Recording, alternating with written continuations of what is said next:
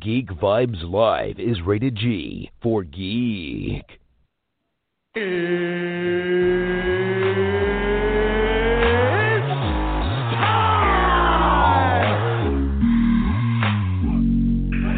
this is Matt Lesher. This is Phil Lamar. Hey, this is Roddy Taylor, a.k.a. the Penguin from Gotham, and you are listening to Geek Vibes Live. Here we go. Are you tired of watching the same old awesome movies? Are B-movies more your style? Then the folks over at They Call This a Movie have you covered. Join us every Thursday as we review the worst of the worst in sci-fi, action, comedy, and more. We are available on iTunes, Stitcher, Spotify, and Podbean at theycallthisamovie.podbean.com. They Called This a Movie, testing the strength of friendships, one terrible movie at a time. Okay. Hey, this is Mark Guggenheim from Arrow and DC's Legends of Tomorrow. You're listening to Geek Nation Live. Welcome, everyone, to an all-new episode of Geek Vibes Live. I had to play that Mark Guggenheim drop because I haven't played drops on this show in forever, and he gloriously messed that drop up. So I love to play it often to kind of tease him about it. But when we get this interview after this whole crisis thing is over with the CW, I'm definitely going to have him redo that. That was spectacularly bad. Especially because right before he said it, he asked me again, like, what was the name? And I'm like, just Geek Vibes Live or Geek Vibes Nation, whichever. And then he said Geek Nation Live. So, you know, beggars can't be choosers, I guess. But welcome to an all-new episode of Geek Vibes Live. As I said before, I am your host, Juwan, and I have an amazing panel today, guys. We're going to have so much fun with our topic. Start off with Tia. What's going on, Tia?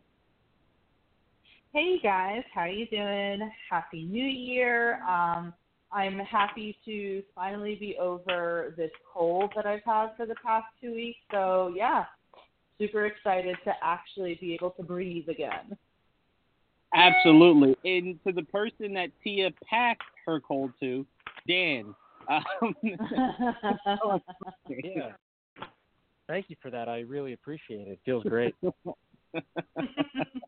How you guys doing? How's everybody? Good. And for anyone wondering what the first drop was we played, that was the drop from Dan in the amazing show that they have over there. I like to play that drop every time Dan's on here. So last time I forgot. So I had to make sure I played it for you this time. Much appreciated. Thank you so much. Absolutely, brother. Absolutely. And last, but certainly not least, the only person on this planet who agrees with me that unnecessary sex scenes have to get out of Hollywood. Dom, what's going on, Dom? Hey. What's up? It's Sunday. It's early Sunday. It feels decent in Tennessee. The Titans won last night. It's all good. Dom, you probably don't know this because I don't often talk about it, but I'm a Patriots fan, so keep Titans talk to a minimum. Keep it to a minimum. I would hate to have to block you from the show and fire you all in the same day. So just tread very lightly. I already despise Kanan, and he hasn't said a word, but I know it's coming. So just you guys look out for how vicious the two of us are going to be towards each other. Probably over the course of the next week and a half. But all right, let's get into the show. Again, as Tia did say, I probably should have said this at the top of the show, but indeed, Happy New Year. We're in a new year. Already it started off into chaos, but you know, it's America. But indeed, a Happy New Year. We definitely hope this one is, if not as good as the year might have been for some last year, even better. We promise you we will be even better. But all right, let's get into our topic. Let's start off with some trailer talk. We got a trailer for Quiet Place 2. I actually want to go to you first, Tia, because you're man. You might be the only person who talks about this guy as much as you do, and for a good reason, by the way. Cillian Murphy is in A Quiet Place 2. He does not get talked about enough as one of Hollywood's like best actors. But Tia, your thoughts on A Quiet Place 2? You are correct, Juwan. He is one of Hollywood's best actors, and I feel like the reason why he doesn't get talked about enough is that I think I remember that he is very serious with his interviews, that they are only to talk about, say, the projects that he's in. So probably because he doesn't adhere to, like, his personal info, maybe that's why he doesn't get as much exposure. But regardless, when they first announced his casting in A Quiet Place 2, I was like, I'm even more interested now. And I actually recently watched the first Quiet Place movie. I didn't watch it when it first came out. I had heard it was really good, just hadn't gotten around to it, and finally was like, let me get into it. Loved it.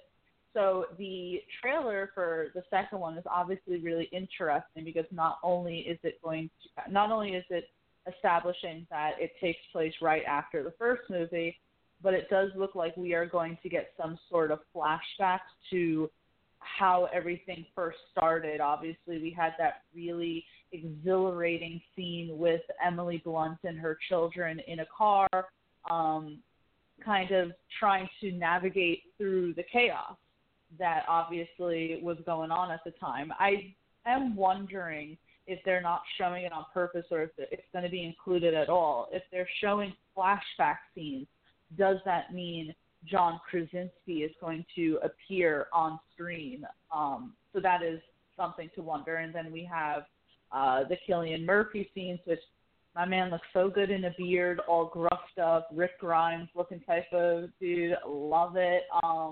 And I am interested with the scenes that he has with the other guy, the one who has been in the Marvel Cinematic Universe, who appeared back in Captain Marvel.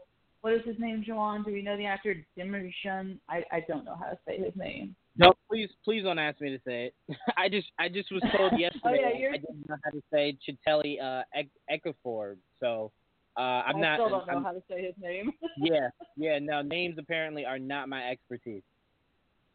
Okay, well, you know who I'm talking about, right? I do. And he has yes, scenes with, so he has the scenes with Cillian Murphy, but we obviously don't see him with Cillian Murphy when Cillian is then hooked up with Emily Blunt's family. So what happened to him? Obviously, there's other children involved at some point. It's just very interesting, and it looks to be a little more action-packed than the first one. I know that the first one had a lot, but because it was a quiet place and most of it was mute, it wasn't a whole lot of action till mostly the end of the movie. And I'm wondering, because they're including flashbacks and more people, if that means it's going to be even heavier with the action. So I'm excited. As you even said, I love Cillian Murphy, have been a huge fan of him for the past 10 years or so. It's good to see him in a more mainstream movie. And I was really impressed with the first Quiet Place. So I think the trailer looks great, and I can't wait for it to come out. Yeah, I did want to give a lot of props to Cillian Murphy's character. In that trailer, he took on he was willing to help a mother and her 3 kids. I'm going to be honest with you guys. In a situation where you can't make noise, I'm not really interested in bring your infant. Mainly because they cry a lot. So it's like, doesn't that kind of work against what we're trying to do here? Like, you got to get that baby to shut up, like, now. So it's going to be fun. Like, I'm going to be very disappointed if this baby doesn't cry often. And you see them try to find ways to kind of, like, if you looked closely in that one scene, it looked like they had the baby in some kind of container that maybe was soundproof. I'm not sure, but it was definitely in some kind of container that I know isn't like an incubator. So I'm curious to see what's going on with that. But I want just real life to kind of play out in some of these scenes. And John did a great job with that in the first movie. I mean, I remember close to the end of that movie when it felt like, spoiler alert for anyone who didn't see the first Quiet Place. I'll give you a second. Okay. This is the first time I ever saw a movie, and I was like, I really didn't want you to take him. You could have taken one of the kids. Like, I would have been fine. Take one of the kids. I mean, they had 3. You get down to 1. You got the new baby now, so you have 2. Take the little boy. Let John Krasinski live. And of course they didn't. They don't really kill kids like that. But the movie started with a kid brutally dying, so that was interesting. But this trailer looks like a lot of fun. You're right, Tia. There's a lot of flashbacks. I would say you would have to assume he's in them. I find it hard to believe she was going through all this and he was just at work. You assume that they met up probably very quickly. And I really love that scene where she was kind of backing up when the bus was coming right at her. John did his thing with this, and I wasn't really interested in seeing a lot more of these monsters. I kind of wanted it to be as kind of, coy as it was in the first movie, to where you didn't see it that often. Looks like we're going to see it a ton in the second movie. So, I'm really excited for John Krasinski to knock this out of the park and get more projects. I want John Krasinski to become the Jordan Peele. That is what my hope is with this movie, is that he becomes that. And we just see those two just dominating the horror world. But Dom, I'm going to go to you next, man. What were your thoughts for the trailer, the first official trailer for A Quiet Place 2? So I, like Tia, just watched it. Even more recently, though, I watched it, I want to say last weekend. And I'm a big fan of The Walking Dead, so this trailer is very interesting with, like Murphy said, that, there's the people that are left are probably not worth saving, because when you get to a dystopian-like society, your enemy, it may start off as some kind of monster or whatever it is, but then it eventually becomes the people, because you're fighting for resources, you're fighting for, places to stay, because one might be more fortified than any others. So yeah, it looked really, really good. And the one thing I was trying to figure out in the first one is why you would even have a kid. Like, I know that everybody's gone, so Walmart is empty. Go steal some condoms, bro. Like why would you want to? Why would you want to have a kid? Like, and you had to be so quiet. The kids had to hear you. Well, one of them had to hear what you was doing. I mean, but that's a little too far. But yeah, that was one of the things that I didn't understand, and it happened in The Walking Dead too. Like, why are you having a kid during an apocalypse type event? But yeah, no, this trailer looks really good. When I saw the teaser, I hadn't watched the movie yet, and then once I think I saw it on Hulu, so I was like, all right, let me go watch it. And I was like, because I think Tia mentioned something about the foot, and I was okay, now this makes sense. After I watched the movie, and yeah, man, I'm really excited for it, because it was kind of refreshing to see something. It's not completely original in the fact that we've seen movies where it's kind of end of the world like event with a monster or an alien or some kind of being from another place, but that it wasn't as predictable as other movies like that have been. I too am kind of don't want to see the monsters as much, because I like Signs. You didn't see the aliens as much, so it kind of creates more of a build up and of like, what is it, how big is it, how many are there. But no, I think it's gonna be really good. Yeah, no, I agree with you. It does kind of pause, like it does make kind of pause and go, like, you get it, like you're in love, that doesn't die just because it's the end of the world. But you have to be smart and go, probably wouldn't be smart to do anything to create noise, like giving birth to a child. I tell you what. Emily Blunt, I give her so much. Do you know how hard it probably was to portray a character that just stepped on a huge nail? You're probably bleeding out. You're delivering a baby while covering your mouth and trying your best not to scream. And it's like the baby comes out, then it's like you gotta get the baby to shut up. It's all like, I love that Krasinski put that in there because it's real, and it added to the suspense. Like, all right, how are you going to get this infant baby to shut up so you don't all die? So I'm like, that was interesting. I will say the only thing I hated about A Quiet Place is the same thing I hated about Bird Box. Is that, like, the fix to the problem was just so random. Like a Bird Box, like, all right, you can't look, so it would make sense that blind people are the code. Like that's who you go to. They can't see, so it's like they can just go on about their lives like, it's normal. I'm used to being blind, so what? And it's like, well, duh. And then in A Quiet Place, her hearing aid. So wait, so high pitched sound is what's their issue? It's like, all right, come on, come on. All right, come on now. You guys are crazy with this. So I mean, I am curious to see, if they explain that to Cillian Murphy's character and they try to weaponize it. Stuff like that. I am curious to see how they go about that. But yeah, it was just like, all right, come on. You could have been a little bit more creative. Like, it's okay to create monsters that die from bullets. Like, you don't have to go that far out. Like, people just try too hard sometimes. Like, a gun or a knife should work. John would still be here if a gun or knife still worked. Or if the girl was smart enough to figure that out sooner. But anyway, Dan, have you seen A Quiet Place? And did you like the trailer for A Quiet Place 2?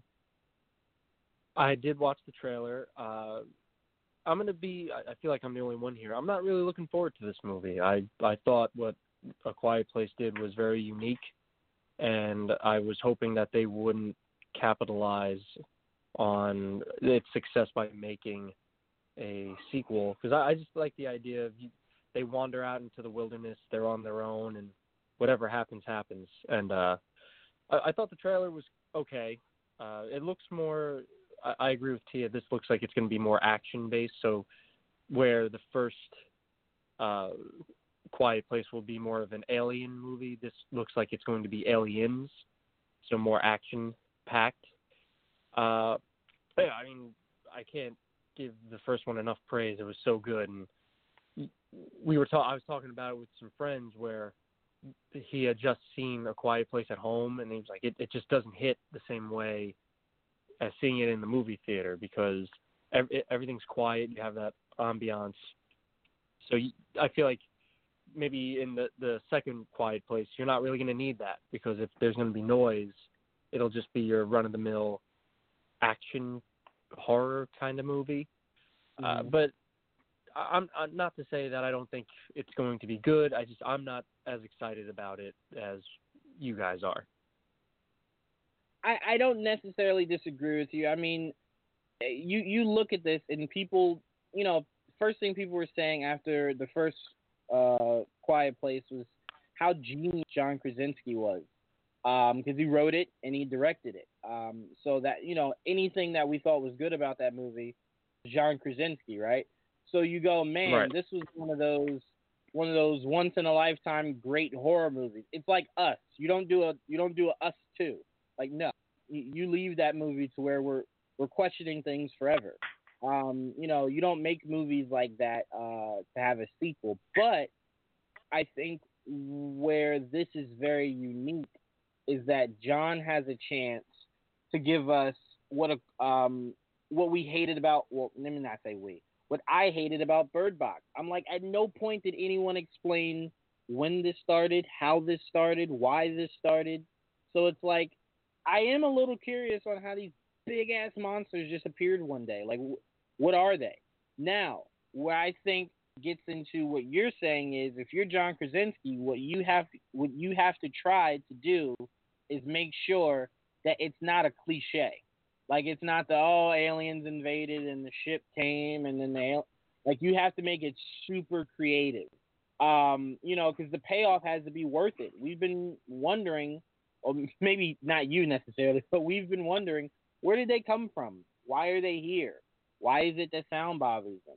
So it's a lot of questions that I know a lot of people do have purely about the monsters that seemingly this will explain, but you do kind of work yourself into a box because it's like the campy cliche. Like, picture if Us did a sequel and then it explained it explained things a lot more. Like, is there more? Has this happened more before? And then it was just so cliche. Like, it was bad. Like, the payoff wasn't that good. We would kind of go, this is why you don't make sequels to movies this good. So, I mean, I get you. I felt that way with Smoking Aces. I thought that was one of Hollywood's best movies, and then they ruined it by making a sequel that was like a Netflix budget. So I'm like, oh, and I'm talking about Netflix when it first started. I'm like, oh, this is horrible. So I'm completely with you, man. Some things just don't need to be touched. But if this is good, then okay. But usually, history tells us, doesn't usually work out that way. So I'm sorry, Tia, were you saying something? Hello? No, I wasn't. Okay. No. Sorry. All right. Let's move on to the trailer that I could not wait to talk about from the man himself, as we were just mentioning him, Jordan Peele, executive producer of the show The Hunters. This show looks like it's going to be so much fun. Al Pacino, that is one of the people that I'm like, can we put him in like kind of like glass bubble or something, so like this man never gets hurt or anything like that. He is doing his best acting at the old age that he's at. Well, let me not say that old, but the older he gets, it seems like the better he gets. I'll say that. This show looks like so much fun, like I said before. Pretty much, it's a squad that's out hunting Nazis that are still existing in America. Genius idea. I don't even know how Jordan Peele got a part of this project, but I'm glad he did because it kind of has a feel of Jordan. The humor is great. The cast looks so much fun. I just can't wait to see this show in a few weeks. Dom, I'll start with you. What were your thoughts for this first trailer for The Hunters that premieres on Amazon Prime? It looks very intriguing. Like the fact that first thing that grabbed me was that it said that it was inspired by true events. And I was like, oh shit! Now I need to look this up and see where these group of people were. They were, hunting Nazis that were, I guess essentially like sleeper cell types in America. And then of course, like Al Pacino has always been one of my favorites. And then you attach him with, Josh Radnor, and then you throw in Jordan Peele. Like, I don't know what goes on in Jordan Peele's brain, and I'm really hoping that whatever it is, I have some of that too, and it can one day leak out onto pages, because his mind works so uniquely that everything he touches, is always phenomenal. And yeah, I mean, it kind of reminded me of, I want to say there's a movie, I want to say it was called like maybe Lady Killers, and it had like Tom Hanks and Marlon Wayans, where they were a group of guys that got together and they all had different skill sets, and they were trying to like rob a bank underneath this old lady's house. And it kind of gave me that vibe, just like you got this band of people together. They probably don't get along, but they all have very unique talents, and they're all necessary. This one, they do look a little more cohesive. So I'm sure there's going to be, somebody who doesn't completely agree with what the group's doing, or someone who loves somebody else. It looks really good. And I'm really mad that we have so many streaming services, and Prime is just, dangling all these shows in front of my face, and I'm going to have to, pay for something else probably. But no, it looks really good. I'm right there with you, man. One thing I did want from this show, and I always do this, it's my problem. I think too far ahead. First of all, I want this team to be interchangeable. So I want a few of its members to die, I want this to be an organization that's like wide, like it has a lot of people, maybe in different states or whatever that they could pull from. But I do want to see new faces part of this team, but I don't want to see like a Justice League, size, a Justice League Unlimited size team. I just want to see a small little team like they have, but I want to see its parts change. Clearly we have two main characters. The kid whose grandmother got murdered and Al Pacino. Like those are your two main characters, clearly. So obviously they wouldn't change, but I do want to see the other pieces change. I'd even like to see the Nazis do something really clever, like get someone to infiltrate the team. And then, they screw them up. Like, I want you to really have fun with the show, mainly because, like you just said, Dom, Amazon Prime is racking it up with the shows, but a lot of people aren't talking about Amazon Prime. So it's like this show, along with The Boys, you hope to really get things shaking. So I'm like, I need this show to be a hit because I want season 2. I want season 3. Al Pacino in a show form, are you serious? I want as much of that as I can get. But it looks like a lot of fun. The first thing I thought when I saw this was Inglourious Basterds. Yeah. Such an Inglourious Basterds feel, to where I'm like, are they gonna carve swastikas in their foreheads? I'm like, no, they're not gonna do that. They're not gonna do that. Only Quentin is that crazy. But I had a lot of fun with this trailer. And I've been talking about my hype for this show for a while, so I was really excited to see that we finally got the trailer. It debuts soon. But I will say, Dom, you got to get Amazon Prime, and Tia's going to agree with me, purely for the fact that The Boys comes back in like a few months. Yeah. So, like, The Boys will be back. And that's season 2 for that looks like even more crazier than season 1, which is a really good thing. But yeah, this trailer looks great.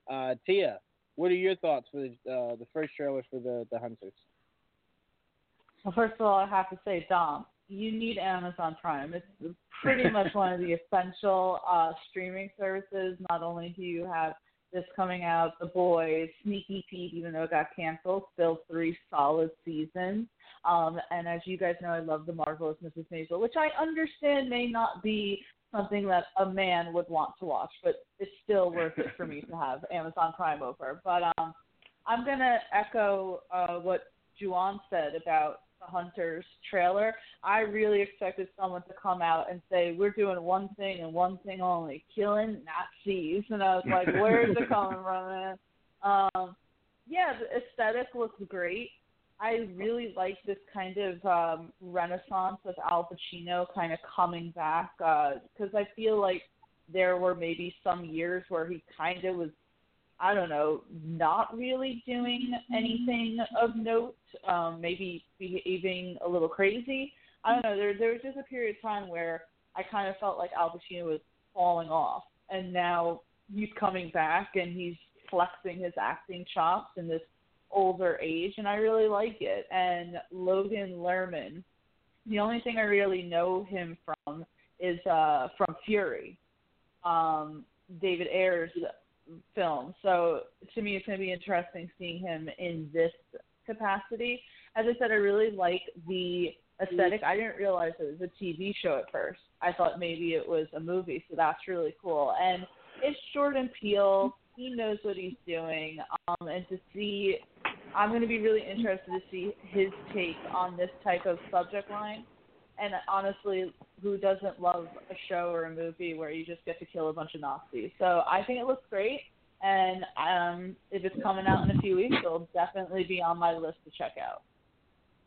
100%, 100%. And it's funny because Logan Lerman, fun fact, was who I wanted to be Spider-Man.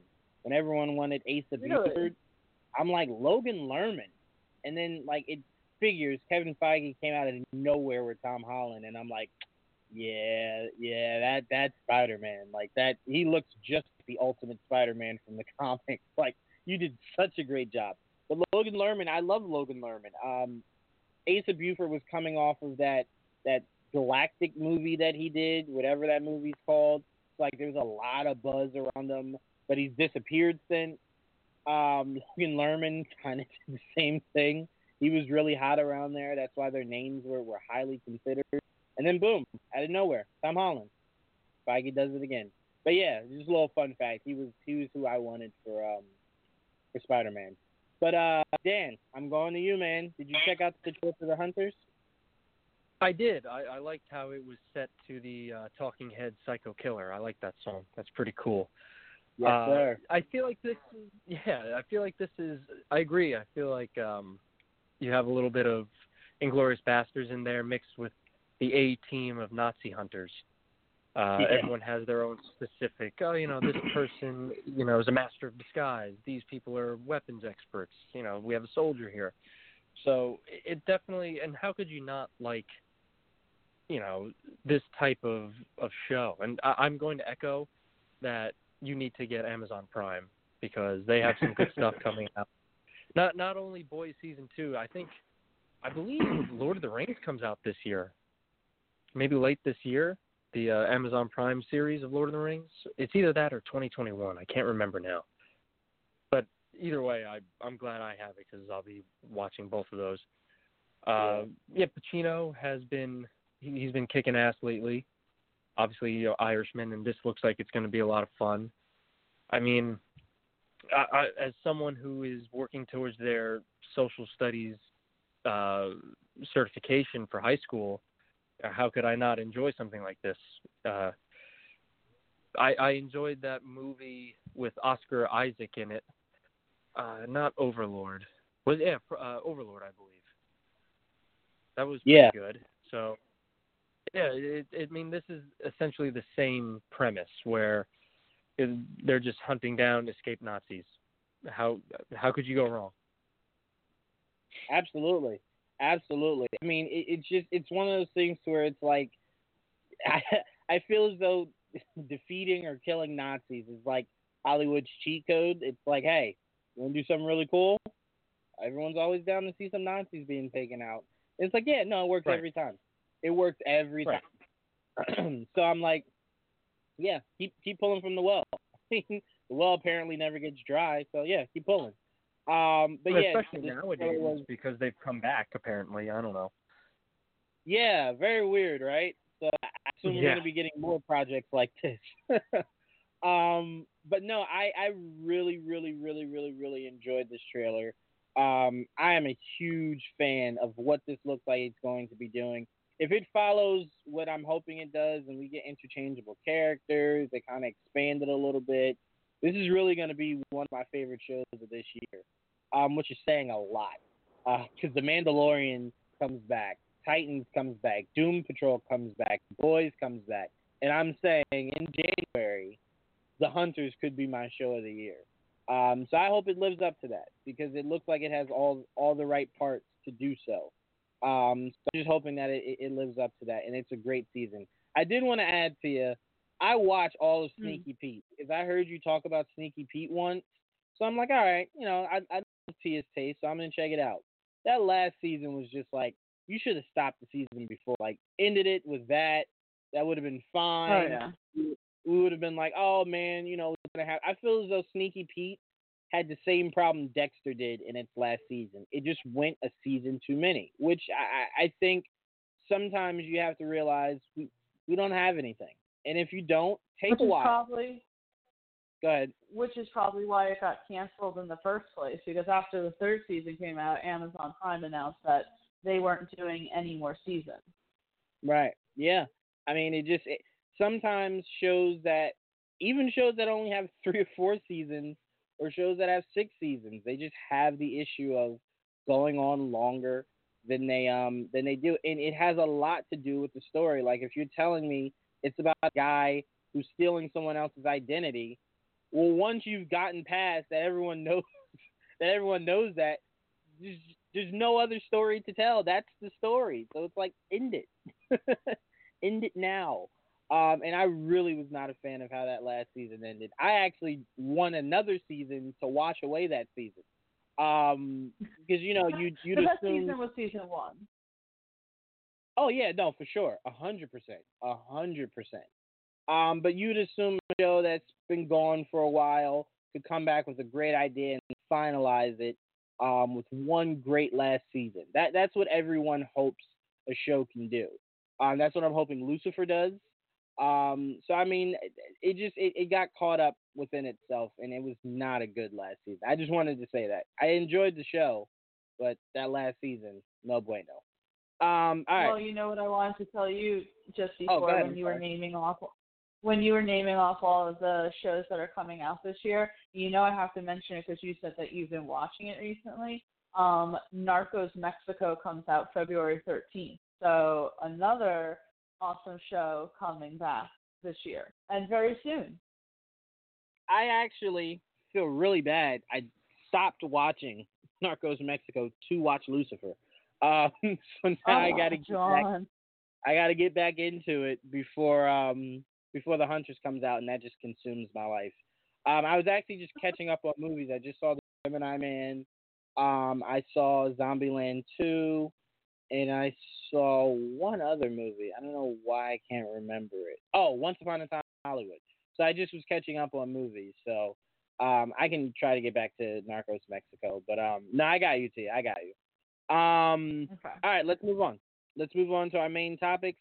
I want to throw a couple rumors out there, guys, and I want to give you a rumor that I'm hearing. I'll start with the rumor that I'm hearing. Apparently, Kevin Feige sat down with a top actor in Hollywood and was pitching them a huge role for the MCU going forward. And this big Hollywood actor turned Feige down. I'm being told it was a resounding no. Like, no, thank you. No, thank you. I want no parts. And apparently, from what I'm hearing, the actor possibly was Hugh Jackman. Feige was trying to pitch Doctor Doom to Hugh Jackman. And Hugh Jackman just isn't really interested in getting back into this world, especially when you're telling him you have a long role planned for him. So it's like not one or two movies. It's probably a long time. So he's just not really that interested. I think he's kind of gotten the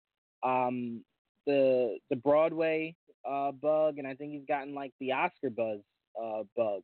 So he wants to do more projects like that. So that's what I'm hearing. But take it with a huge jar of salt. Because like I said, this isn't like from anyone from Marvel or anything, but it's what I'm hearing, and I'm like, I could see it. I mean, Hugh Jackman would be a really interesting Doctor Doom. I think you should go with Oscar Isaac for Doctor Doom because it's the way out there one, and we know he could act circles. But yeah, I mean that's what I was hearing. So it'll be interesting to see how it all plays out. But I think you guys will be hearing a lot more about this rumor soon. I don't really need to go around and see what you guys think about it because it's a rumor. So we don't really need to breathe more life into it than I already did. But I just wanted to throw it out there. But all right, let's go on to our other rumors that I also think are far-fetched. One of them being apparently from, I think it was, what was it, MCU Cosmic or something like that, had a report saying that apparently the Hulk and Namor are back with Marvel, and they worked out a deal with Universal. Now, here's why I'm telling you that's bullshit. If you've ever been to Universal, the Hulk is one of their, I believe, 4D rides, if I'm not mistaken. Universal is very aware on what the Hulk makes them revenue-wise because you could make fun theme park attractions with a character like the Hulk. There's a reason why Universal has had the rights to both Namor and Hulk for what seems to be forever. They're petty. They're very petty. They at any time could have said, you know what, especially when Disney bought Marvel, they could have said at any time, you know what, give us a number. Like, we're not doing anything with them, give us a number. And they chose not to. So it leads me to believe they don't have any interest in doing so. So I find it extremely hard to believe because if it was a deal that could have been done, would have been done already. And we would have heard something from a major trade. But Tia, I'm going to go to you first. What are your thoughts on this rumor? First of all, I'm going to say that I had no idea that Universal owned the rights to the Hulk and Namor, specifically because we've seen the Hulk in, the MCU. And I'm just astonished how far spread Marvel characters were to multiple studios. Like, to me, and I guess this is just ignorance, I really thought that the only people who still held Marvel characters other than Disney were Sony. So that is certainly news to me. Sorry. Well, I did want to just say this because a lot of people probably don't know this. Stan Lee in the early to mid 90s was kind of going through it. Comic books weren't necessarily selling like hotcakes like they were before, and he was trying to make TV shows, movies, and they weren't really getting off the ground. So he sold the rights, Fox, Sony, Universal, and then you saw an influx of movies from who? Fox, Sony, Universal. Cartoons started being made. Video games, like all the stuff that Stan Lee wanted to stem from his comics were starting to play out. And he had to he kind of put himself in a box where he kind of had to sell the rights to some of these characters. Unfortunately, he sold the rights to more of his prominent characters. Instead of like Iron Man or Thor or something, he sold Spider-Man because that was very famous. That was very big back then. Hulk. The X-Men, Fantastic Four. So the only children that Stan Lee does not have back yet is the Hulk and Namor. No one really cares about Namor. He's essentially just Marvel's Aquaman, or you could say Aquaman is DC's Namor. But yeah, the deal that they have here is a partnership deal. Same one that Sony has with Marvel right now, to where it's like you can use them, but you can't use them on his own. Like that. That's us. We do that. So that's why Mark Ruffalo keeps telling us, like, I want a Hulk movie, but, like, they can't do it. So I had to be in Thor Ragnarok. Like, that's why poor Mark Ruffalo is probably going to be latched on to She-Hulk because they can't do a Hulk movie. So if this rumor does turn out to be true, it will suck because it means the best storyline you had for the Hulk, you now can't do in a solo movie because it's been done in Ragnarok, which was World War Hulk, which is when Hulk got banned to another planet by the Avengers. He became the ruler of that planet, and when the planet started to be destroyed, he took his revenge on the Avengers by coming back to Earth with some of his buddies that he made on that planet, and just started wreaking havoc. I would have loved to have seen Out of Control Hulk, but now we have this Professor Hulk that just I'm going to pass it back to you, Tia, before I get upset again. I just wanted to tell people why Stan Lee had to lose weight at the time. No, and I knew that. So I knew that's the reason why Spider-Man wasn't part of what the movie universe for so long. It's just I didn't realize that Universal had rights. I think I had only thought that it was Sony and Fox. But yeah, I mean, obviously this is a rumor that has to be taken with a grain of salt. I know that, and I know nothing really about Namor except for the fact that he's essentially Aquaman. But I've been seeing more and more people wanting Namor to be part of the MCU, specifically, say, with Black Panther. So, maybe we'll get something like that in the future. Yeah, no, Namor is a very, very, very crucial character to the Marvel world, especially the comics. Again, Namor was part of one of the best factions in Marvel, the Illuminati, that we will never get, but he was part of that. You're so salty about that. I am, Tia. Like, there's just some things that I could never get over. The fact that I'll never get Illuminati, and the fact that I'll never get a proper Hulk. I'll just never get over those things. But it's whatever. But yeah, no, Namor is a very, very, very great character for Marvel to use. The problem is, you have to figure out when to use them because it can't be around the same time Aquaman's being used because Aquaman is more notable right now. So a lot of people are going to say, you just took from Aquaman. And that's debatable because you look at Deathstroke and Deadpool, same character. You look at Darkseid and Thanos, same character. So, I mean, they have a lot of characters that just overlap each other. So, I mean, it's going to happen. But if you're Marvel, the best way to do it to prevent any issues is to put him in Black Panther. So it's not his own movie. So no one's really paying that much attention to how similar he is to Aquaman. Or, like I said, depending on the history of the characters, vice versa. But yeah, Dom, what are your thoughts on this rumor? I think, first off, I think Universal is, okay, we've seen the Hulk movies that have come out before. I don't think they're anybody's favorite movies. So if Universal was smart, while the Avengers were at their peak, they would have sold the rights to Disney with maybe some kind of percentage clause in their contract because they're going to want something from it because they know that Disney wants it.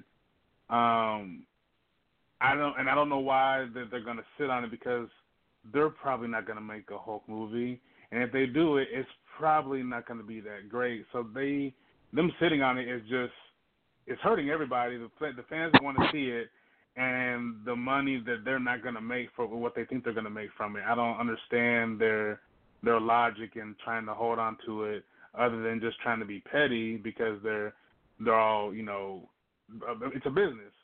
So I mean, I understand it from that standpoint, but if you want to make money, you want to sell it to them and get a percentage, or if they want a lump sum, they'll do that, but I doubt they want that. They want a percentage. But, yeah, it just doesn't really make any sense, and I know at the end of the day they care about the dollar and not necessarily the fans as much.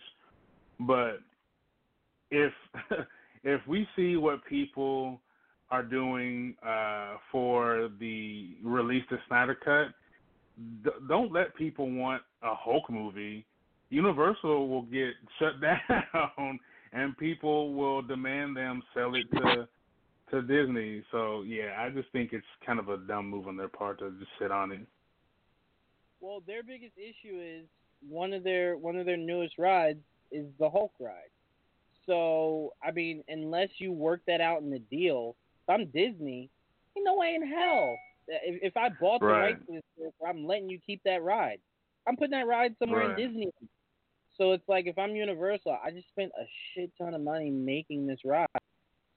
So I'm not selling it, so I feel as though I've made up my revenue, or no one uses the ride. Like the ride is just wasted.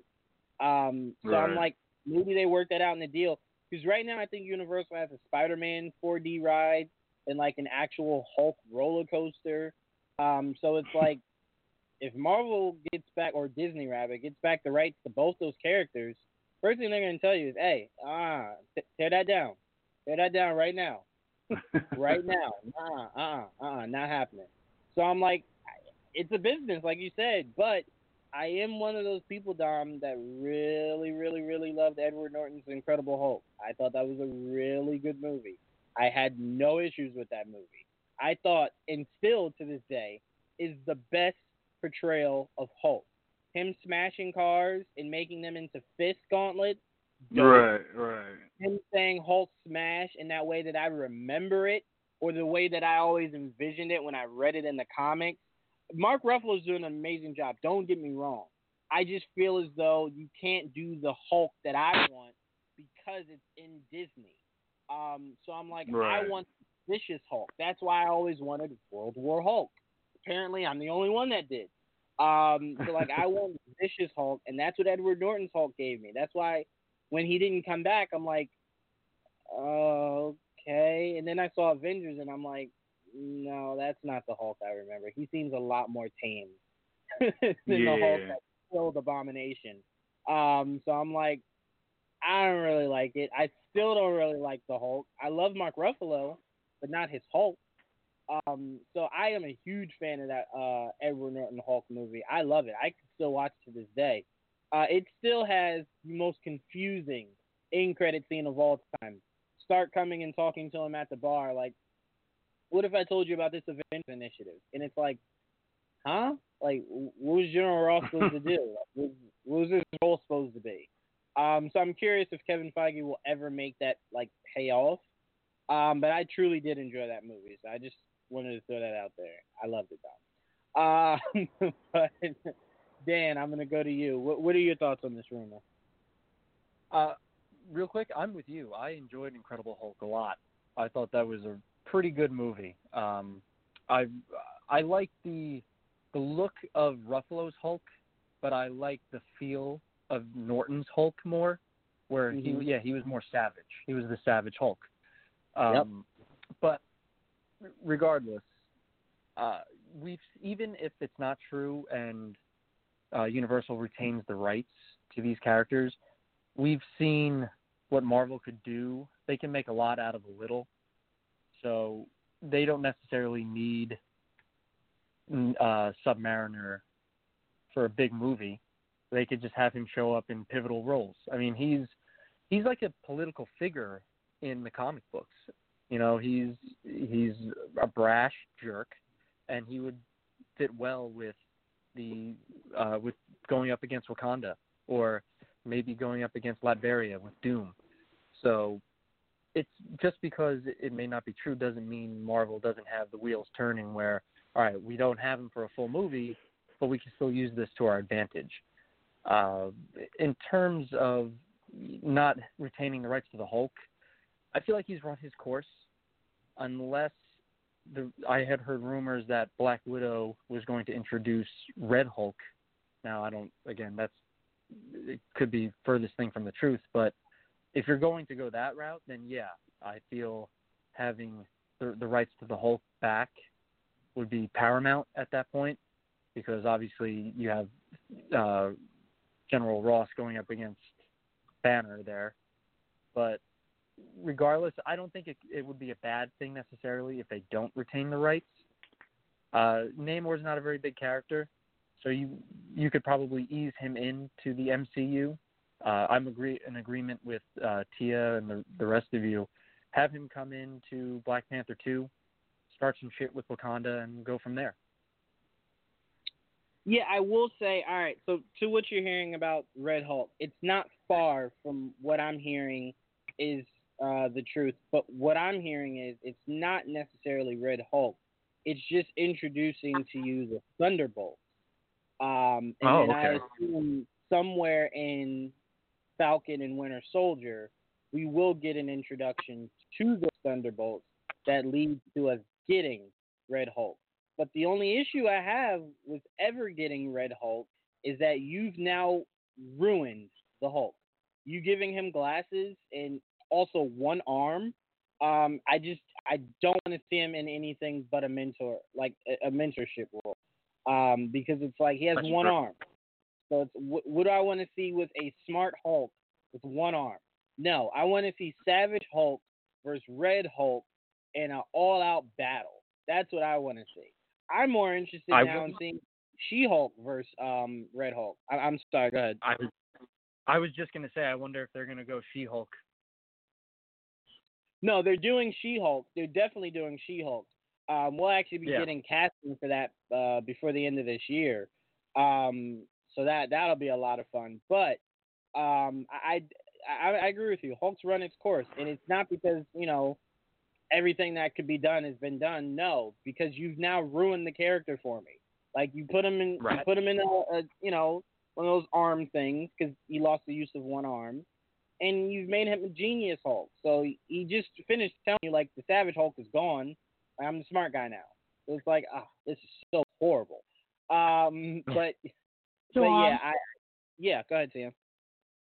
Couldn't they do so? And again, I don't know. You have to help me out with the mythos here. But couldn't they do something where, because the whole thing about Smart Hulk, Professor Hulk, is that Banner said that he decided to stop fighting the Hulk and they merged pretty much, yada yada. Couldn't you then if you wanted to go with the Savage Hulk, that Hulk's personality somehow, something happens where it then becomes dominant again, and because of like gamma radiation or something, you know, he becomes Savage Hulk again. His arm is repaired because it's not like it blew off or anything. It's just kind of useless at this point. But I don't know, like maybe they could do something if they really wanted to push it in that direction. Although I do agree with you guys that they probably have felt that the Hulk has ran its course since he's been around since the first Avengers, and that they're going to go more in the direction of She-Hulk. Well, I like where your head's at. Only issue with that is we've seen their version of a Savage Hulk in the first Avengers. I don't like that because that's not like you're not fully committing to it. If you watch Edward Norton's Hulk, right, just watch the scene where they're at the college and he breaks through the glass. Watch that scene beginning to the end of that scene where he takes Betty off to like the rock somewhere or whatever. Watch that whole sequence and then watch when he breaks out of the helicarrier, when he transforms into the Hulk there. You see that they're both Savage Hulk, but you kind of look at one and go, that one seems a lot more savage than the other one that we got. So I'm like, I don't like their version of Savage Hulk. Now, could a director come in and kind of talk Kevin Feige into going a little bit further with a Savage Hulk? Sure, but I also believe Kevin Feige at this point is like, I don't really have any interest in doing much with the Hulk on his own going forward. So I'm like, at this point, I think what we'll see is the Thunderbolts. And it'll be interesting to see if they use the Thunderbolts like DC uses the Suicide Squad. But that's clearly what they're working up towards. I mean, the fact that General Ross is in Black Widow and it's a younger General Ross, a lot of flags get raised in that. So we assume that's what's happening. And maybe General Ross hires Taskmaster as the first member of the Thunderbolts. So I mean, there's a lot of stuff you could play with in that. That I'm sure they are playing with. So you're not far off from what you're hearing, Dan. Not at all. I can tell you now, you probably won't get Red Hulk in this. I don't think Feige's going that far. Not in this movie. But Thunderbolts definitely are probably what's being birthed from this movie. But all right, let's move on. WandaVision to debut in 2020 instead of 2021. The news we got from the trailer that Disney put out for Disney Plus for this year, kind of just dropping like they were like all this stuff coming out in 2020, and then you see WandaVision, you're like, wait a minute, didn't Feige just tell us 2021? I was just talking to Joel about this. I kind of don't like it because I would prefer for it to be closer to when Doctor Strange 2 comes out. So, like, I don't have to go back and watch, because apparently the last episode of WandaVision is the beginning of Doctor Strange 2. Now, again, rumor. But if that is true, I don't want to have to watch the last episode again come May of next year, or whenever Doctor Strange 2 comes. I want it to be fluid. So I want it to be around the same time. That's why, if you watch The Mandalorian, it was crucial you saw the episode where Yoda healed the guy, because that's the same thing Rey ended up doing. So they were trying to tell you it goes hand in hand. It would make more sense if you watch The Mandalorian. So it's like, I want that same feel with this and Doctor Strange. But whatever. It's coming out this year. Probably towards the end of the year, because we got Falcon and Winter Soldier coming out the end of this year, around fall of this year. So you got a lot of stuff coming this year. It's going to be fun. But Tia, I'm going to start with you. Your thoughts on WandaVision debuting this year instead of next year? To me personally, I think that it's smart, because we are seeing a lot online where people are saying, all right, The Mandalorian is done, and that means now I can unsubscribe to Disney Plus. So this is a little bit of Disney's way of going, no, don't unsubscribe, because we're not only going to have one Marvel show, we're going to have two Marvel shows coming out. And I personally am looking forward to it because I will admit that, and I paid for the year, so I got it no matter what. But even I had a little bit of that feeling of, all right, Mandalorian's done. What now with Disney? I don't want to keep going back and watching like Disney shit. And obviously super excited about Falcon and the Winter Soldier. I will admit, we did a talk, I think, in the summer when they were first announcing all of the Marvel shows for Disney Plus, and I said that probably WandaVision was one that I wasn't as excited for. I want to take that back a little just because of all the things that I've been seeing of it and the concept. I feel that despite the horrific name of the show, I can look past that now and actually be excited for the show's content in general. I am excited that it's going to come out this year as well and that we don't have to wait so long because I already have to wait forever for the freaking Loki show to come out. I would like at least some more Marvel content on Disney Plus other than Falcon and Winter Soldier, which has to be within my top 2 most anticipated for Disney Plus's Marvel shows. But yeah, I like it. I thought that was a good thing on Marvel's part to strategize like that, and I don't mind going back and rewatching it before Doctor Strange too. All right, so I want to say this: a lot of people keep forgetting about it. Star Wars: The Clone Wars, the final season comes out next month. I think a lot of people forget that. The Star Wars fans that are like, what am I going to do till the fall of this year for Disney Plus? Well, Star Wars is coming out. They also have What If, I believe, coming out. So they have some stuff coming. It's just not like tomorrow. So there is still reason, if you're a Star Wars fan, to have Disney Plus. So I want to remind Star Wars fans. As far as the name, I've grown on the name because I now think it's a double entendre. I think we are going to see Wanda's vision, and to where it's a reality of her own, to where it's not our reality. It's not what we know it to be. It's what she's portraying it to be. So it's her vision of a life that she wants. So I'm like, it could be a double entendre. So like, I kind of like it. I kind of like it if you look at it like that, to where it's Wanda's vision. I'm like, I kind of like that. So I'm like, the name's okay. I mean, at first it seemed really lazy. It's like, hey, you have Wanda, you have Vision, WandaVision. Like, huh? Yeah, I'm still not in love with it.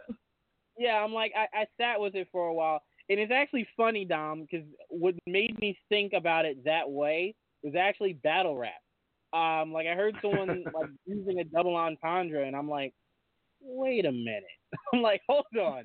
So, like, I started paying attention to, obviously, the clip that we're going to talk about. And I'm like, what if they were so smart in thinking, like, no, the show's concept is Wanda's vision. Like, not just their names, it's her visions of the life that she wants. I'm like, I love it. I love it. I love it. I'm fine with it. I don't hate it anymore. But yeah, I mean, I think we have. What's funny about what's so funny about everyone that's like, what am I going to do till all these shows come back or these shows come out? No one said that for the DC app. And we legit, like, if you only like Doom Patrol, you had to wait a year. If you only like Titans, you had to wait a year. Like, no one was like, what am I going to do with this DC app till then? Everyone was like, all right, whatever, I'll wait.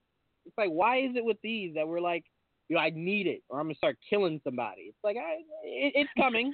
Because I didn't pay for the DC app. Yeah, no one needs to know that. No one needs to know that.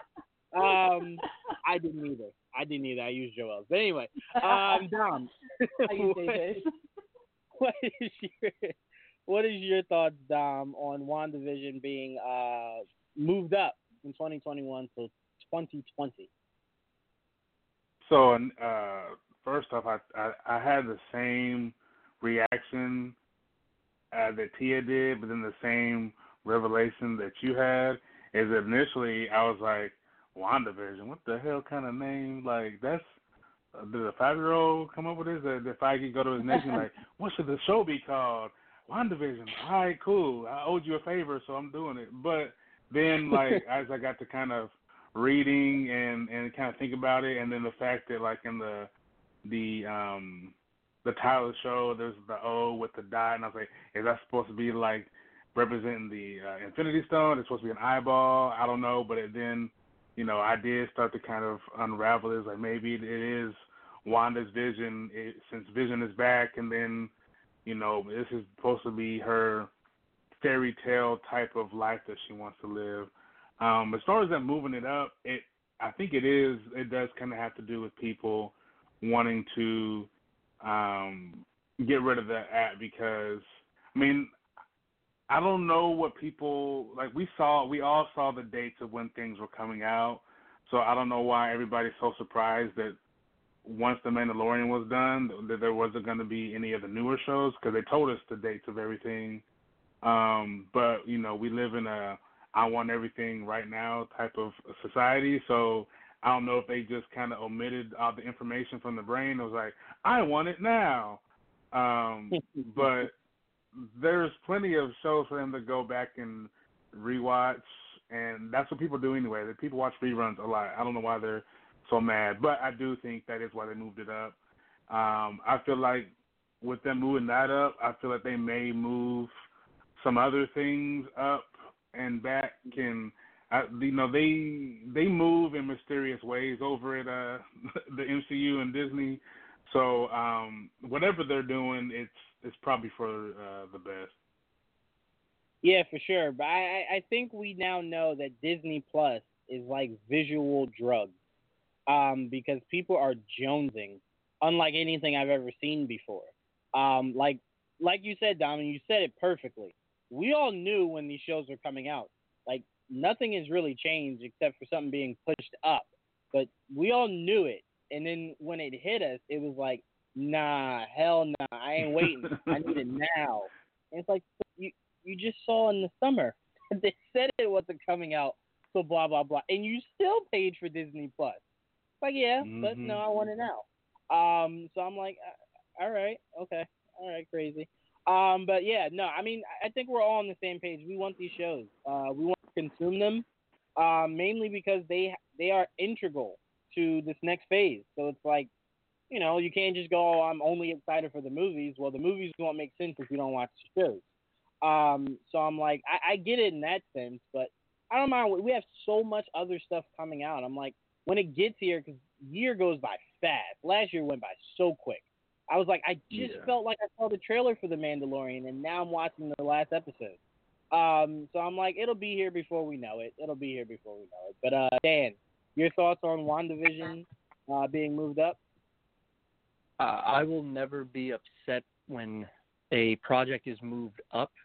It makes me feel confident that Disney knows what they're doing in general. Like, all right, well, we have a product here that it's good to go. We don't need to wait an extra X amount of months. It's ready now. So they have such a track record with these characters that I think they know, not only do we want them, but they know that it's going to succeed. And I agree, if you're going to tie this into Doctor Strange 2, you might as well, you want people to watch it and then rewatch it. So I think it's a brilliant move. I'm excited to see what Wanda does. I think they're going to pull a House of M sort of move here, where she misses Vision so much that she creates a parallel dimension or multiple dimensions, and that's what causes Strange to have to kind of maybe bring everything back to reality, and it's not the reality that she wants necessarily. But yeah, I mean, it's tough to say that Disney is making a mistake here. They have been knocking everything out of the park with what they've done, Disney Plus wise, Marvel wise. It's just, you kind of just go off of sheer faith. They know what they're doing. So bring it on. I would love for them to move it up even further, but you can only get so much. That's true. As you were saying that, like, I'm just picturing Doctor Strange like at home eating a sandwich, and then like he just sees reality start to shift, and he's like, "Yo, what the hell is going on?" And like he looked into it, it's Scarlet Witch, and he's like, "Yo, what are you doing?" He's like, "I just want a Vision back." All right, well, we could have just rebuilt him. Like, you didn't have to now change all of reality. What is your problem? Like, Doctor Strange's like, "Yeah, didn't we just finish with Thanos? Why would you do this? Like, can I ever get some vacation time? Like, damn, like, come on." But yeah, no, this is hilarious because Doctor Strange is like, Thor brought his problems to Doctor Strange. Then ultimately, Loki brought Thanos-sized problems to Doctor Strange. Now Wanda's bringing her love issues to Doctor Strange, and he's just like, you know what? Y'all gonna have to give me a break after this. Like after this, I'm gonna need y'all to disappear, something.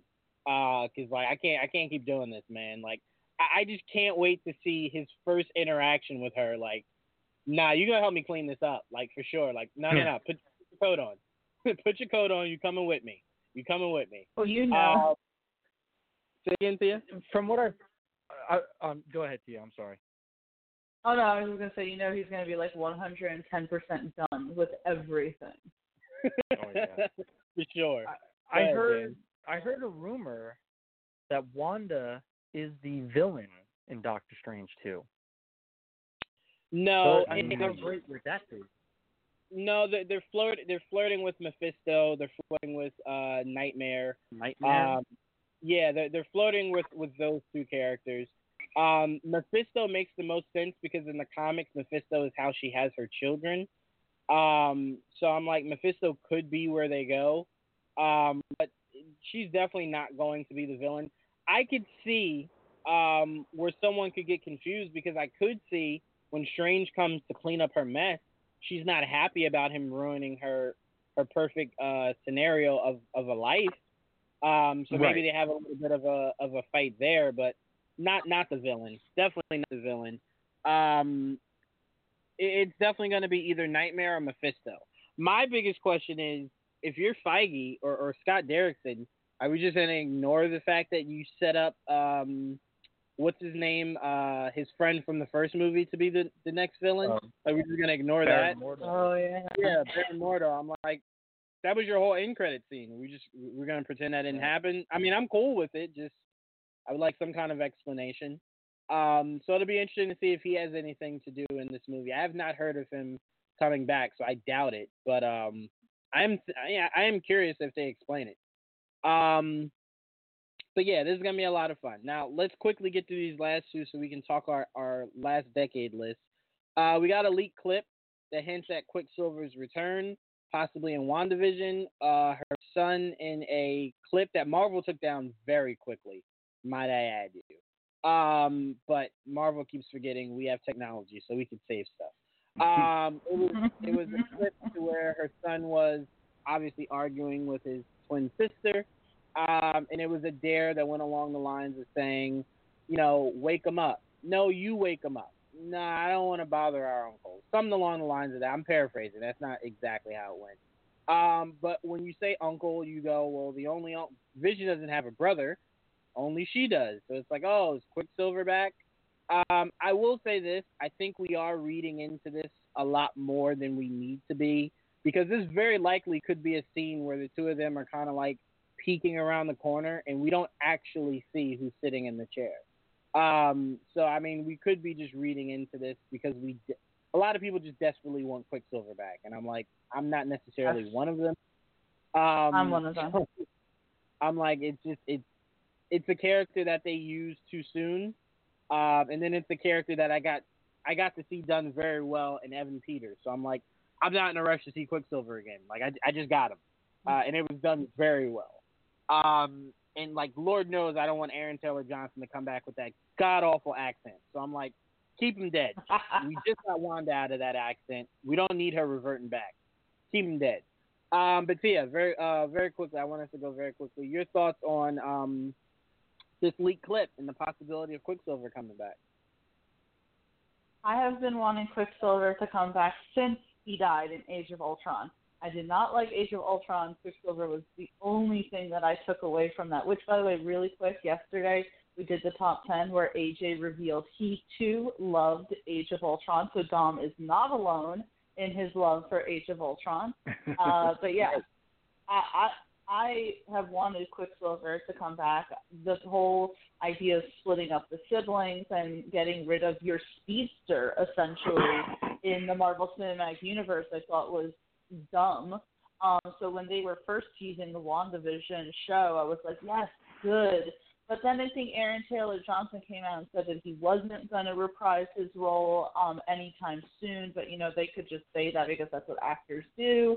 But I would think that if you have this show where Wanda is manipulating shit, then, okay, yes, obviously she wants the love of her life to come back. But wouldn't she also want her twin sibling to come back as well? It just, to me, if she's making her own reality where she has her love, she has children, it to me only seems logical that she would also bring back her brother. And she can bring him back without the stupid accent. Be like, hey, buddy, remember when we had that dumb accent? I don't have it anymore. I brought you back without it, so we're all good. Yeah, but that's my issue, Tia. You have the accent. There is no such thing as you completely losing. Like, if you watch Endgame again, when she was talking to Thanos, it's as if Age of Ultron never happened. It's as if she was like born in like New York or something. It was like, where did that accent go? Did she get so angry she forgot she had it? So I'm like, I don't need two of them there to remind me that an accent exists, and we're just ignoring it. So I'm like, but then again, I also don't want any more mutants being brought into the picture till we get mutants. Once we get mutants, you could bring back Quicksilver, Silver Quick and whatever. You can bring them back then. Not now. Wait until her dad comes. What I actually would like is that she tears a hole in the fabric of reality, and that's how we get the X-Men, and through that we get Magneto, and in his world, Quicksilver is alive, but Scarlet Witch is dead. So when he comes here, they find out Quicksilver's dead, but Scarlet Witch is alive. And then you play around with that, and that's how you could say there's no accent, because that's not even the same Quicksilver. That's how I want you to bring Aaron Taylor Johnson back, because that would be the best way to do it. If they even keep Magneto white, if they don't, like, you throw my whole logic out of the window. But that's how I want to see it done. I don't want to see you bring him back like this. I'd rather it just be he's sitting in the chair. We don't necessarily need to see him. It's just a little joke that they have to kind of like just poke at the fact that they're thinking about bringing him back. That's where I think you should leave it. But all right, but okay. we're gonna expand on this definitely, Tia. Don't worry. This isn't the last time me and you talking Quicksilver. But Dom, your thoughts on the leaked clip and the hint that Quicksilver could possibly return in WandaVision?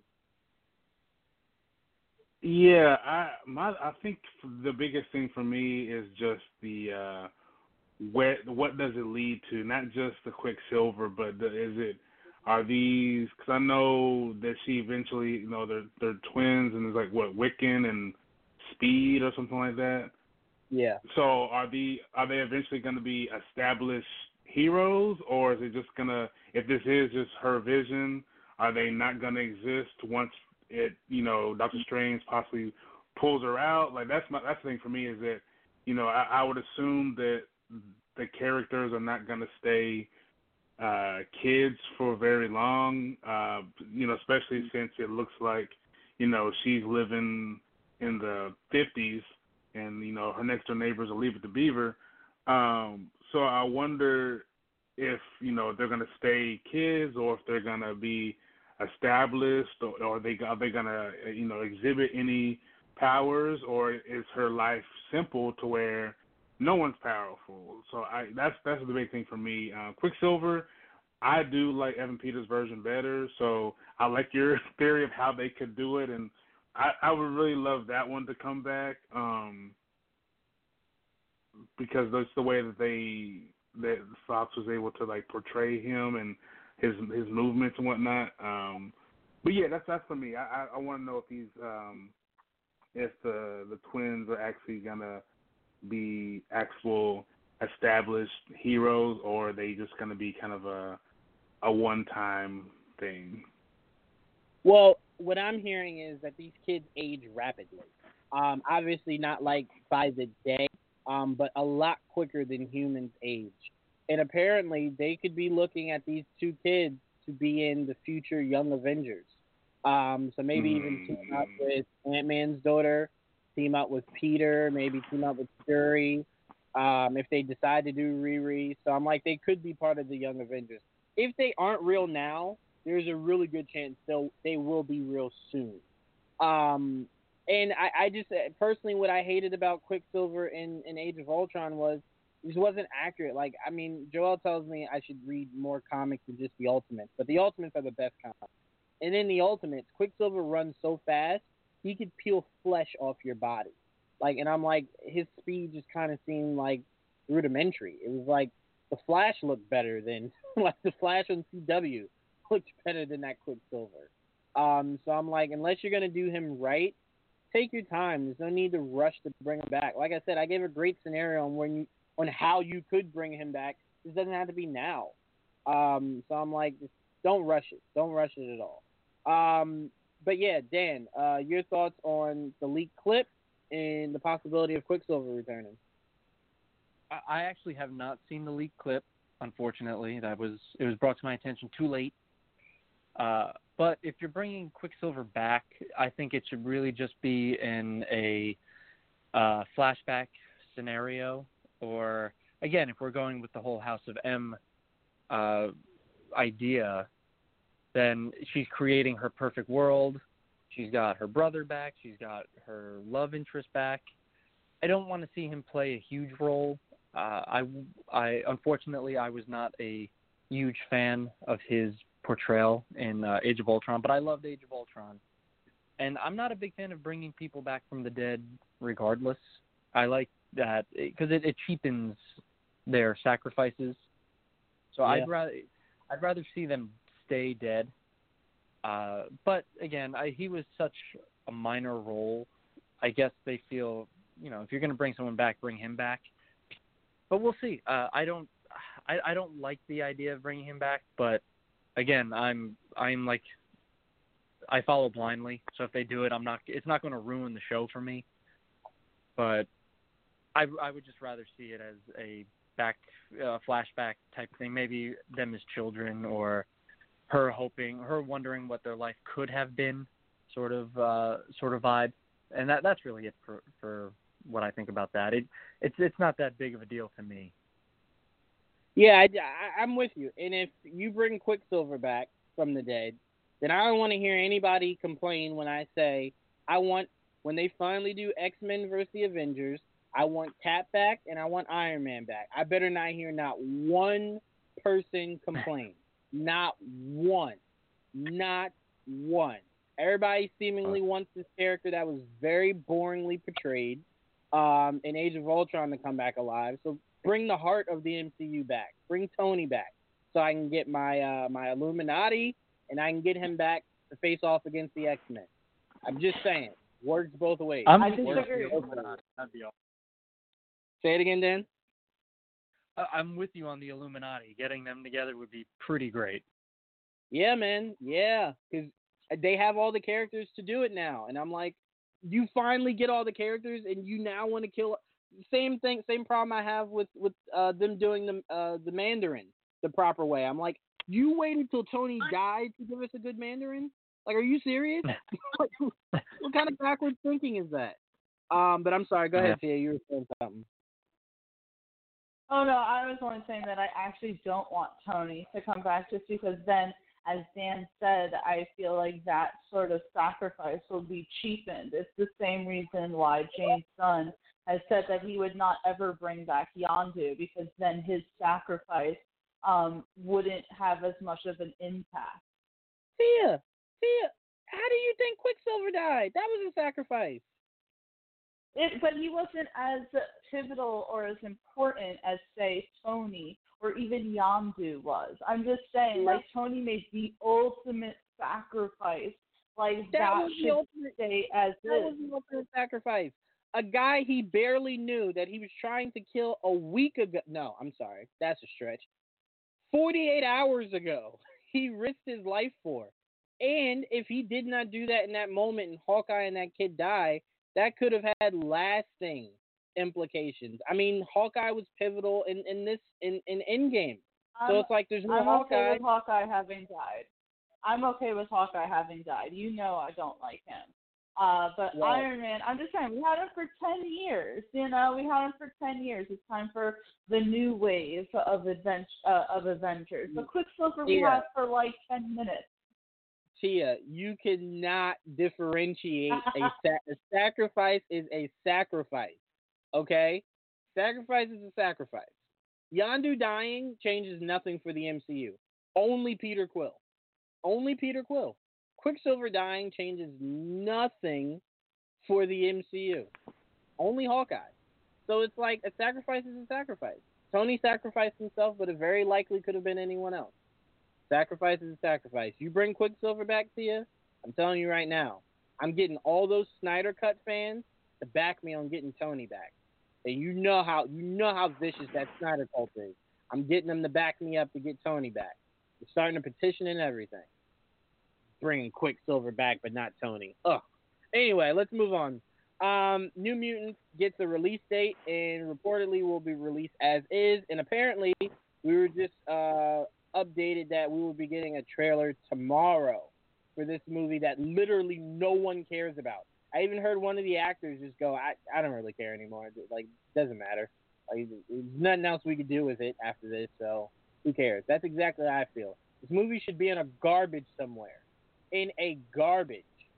Wasting time on this stupid movie. Anyway, Tia, your thoughts on the release date and the fact that we get a trailer tomorrow? I mean, I'm actually excited. When the trailer originally came out, I thought it was a really good concept. I understand that there's nothing that can be done moving forward. So, yes, essentially a quote-unquote is a throwaway movie, but it was made, money was put into it, and I think that at the very least it deserves to be released. Now, I still believe that we had talked about this months ago, that it should have been a Hulu movie. I don't think that it should be getting a theatrical release just because, I mean, there are people I talked about on the top 10, and AJ was like, hell yeah, I'm going to go to the theater to go see this. I'm like, there is the demographic of those who will go to the movies to see New Mutants. But as far as, not having a future because it's a Fox remnant, I think that it still deserves to get a release. I don't. My garbage can isn't filled right now, so I have plenty of room for it. That movie does not deserve to First of all, it doesn't deserve to be made because the director and the studio itself went through so many revisions of that movie because they weren't confident in the final product that they had. So I'm like, if you weren't confident, why should I be confident? I don't care. Like, throw it in the garbage. Like, now, if you're telling me that Kevin Feige is open to bringing these exact actors back and these characters back, then by all means, let's talk about it. But we know that's not the case. He'll probably never in his life use the New Mutants. So it's like, all right, throw it in the garbage. I mean, like, if they didn't make this movie, I'm telling you right now, no one would care. A year would go by, no one would care. So if that's the case, throw it in the garbage. It's just unnecessary. But anyway, Dom, your thoughts on New Mutants, getting a release date, and the fact that we're getting a trailer for it apparently tomorrow. So I didn't see Brightburn, but I heard probably the most mixed reviews I've heard for a superhero movie or a superhero type movie, because since it was a horror film, and I feel like trying to portray a superhero film as superhero horror. I don't know if that. I don't know if it works. I haven't seen Brightburn, so I can't really speak on too much. But I just don't know if it works with certain characters the way they're trying to do it. I don't know if since Wolfsbane is a character, I don't know if you're gonna try to make this whole werewolf type thing a big thing in the movie. I heard that Mr. Sinister is supposed to be in there. I would be excited to see Mr. Sinister, but if it's not going to be used again, that would be very sad for them to waste a great character like that for a movie that they're not going to follow up on with the characters. So I just kind of have to wait and see. I initially, when I first saw it, the name, because it's a New Mutants, I was like, okay, I'm intrigued. But then seeing the preview, I wasn't really too impressed on what it showed or what it could possibly turn out to be. But I mean, curiosity will lead me to see it. So I guess that I don't know. It's kind of up in the air for me. Yeah, my issue is I was extremely excited for this movie. It was one of my more. It was actually my pick for most interested in when it was originally supposed to come out, and then after all of this hoopla, I'm like, I just don't care anymore. But Dan, what are your thoughts about New Mutants getting a release date and us to expect a trailer tomorrow? I'm excited just out of sheer curiosity. I mean, this has a sort of Superman Lives type of aura around it now. It's getting to that point where, will they, won't they sort of vibe. But I rewatched the trailer, the first trailer recently, and I mean it looks interesting, like a psychological horror type of feel to it. So I'm always on board for that, and I'm with Tia. I kind of hope that it succeeds, just despite all that's been going on around it. I would love to see more of these types of movies made with superheroes. But I mean, I feel like it has too much of a negative press going for it already. It's been pushed back forever, so it's definitely an uphill fight for New Mutants. But I'm going to go see it. I'm excited for it. I realize you are not with the your garbage can comments, and I hope it changes you. I would want to see you there and maybe say, like, oh, all right, maybe it wasn't so bad, but it's going to be tough. I don't have a lot of hope in it, but I think it has an outside chance. I'll say that. My only thing that I was just going to say really quick, if you want to look at New Mutants in a positive light, okay, so it comes out, right? And despite all the odds, it's actually successful. People like it. While maybe Kevin Feige decides not to do anything with it moving forward, it could show him that people will enjoy a horror movie, superhero movie. That way there are more horror movie aspects in Doctor Strange too. This way Kevin Feige does not hold back, and he does not kind of reduce the horror movie aspect, because originally they came out saying that Doctor Strange 2 was going to be a horror movie, and then he sort of redacted that and said that there's going to be aspects that it's not going to be a horror movie. And if New Mutants comes out and it actually gets a lot of praise, then this could show Kevin Feige that he doesn't need to necessarily be afraid of coming out with a horror movie within the MCU.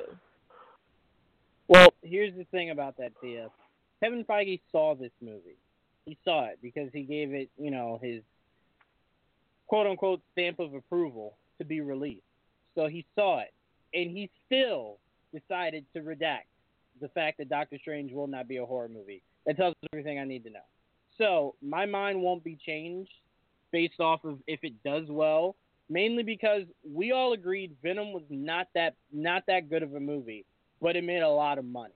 So it's like we've seen bad movies make a lot of money. Thor: The Dark World made a lot of money. Not a good movie. So this could be a bad movie that still makes a lot of money. So I'm like, I don't really know how that will sway any decision. To him, he feels as though horror movies not really what we need, nor what we want.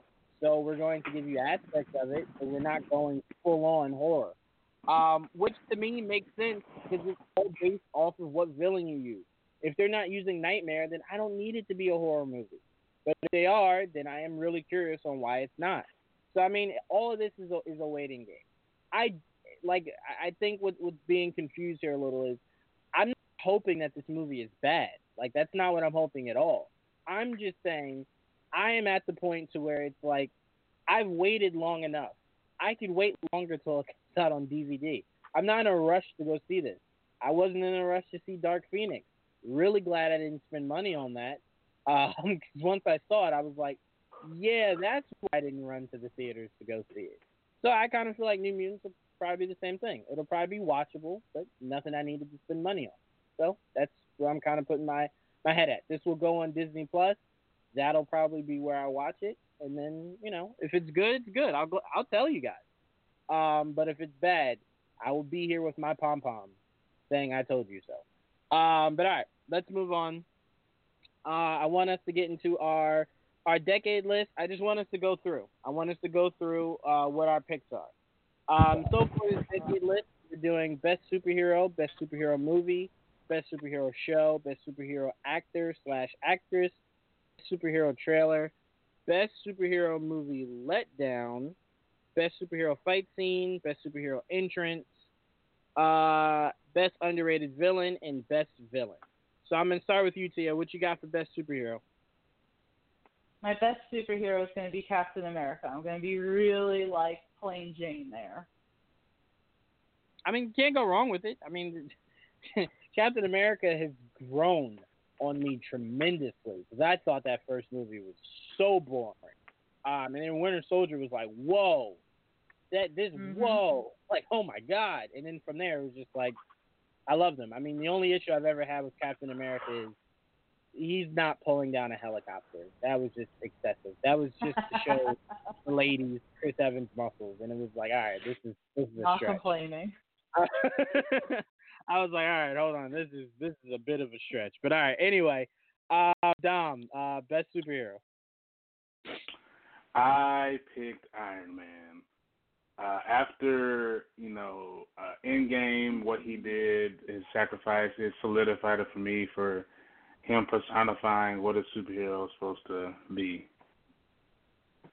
Fair enough. I'm with you, brother. Dan, best superhero.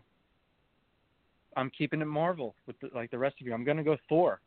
He started out awful, and then he became one of the best, in my opinion, one of the best figures in the Avengers. Just his story arc it came out of nowhere, and I loved what they did with the character, and Chris Hemsworth knocked it out of the park. I am really upset with you because I thought I was going to be the only one to pick Thor, and then you came and picked Thor. So I was definitely a little bit. I'm going to go with, I can't even do anyone from DC. Oh, this sucks. Damn.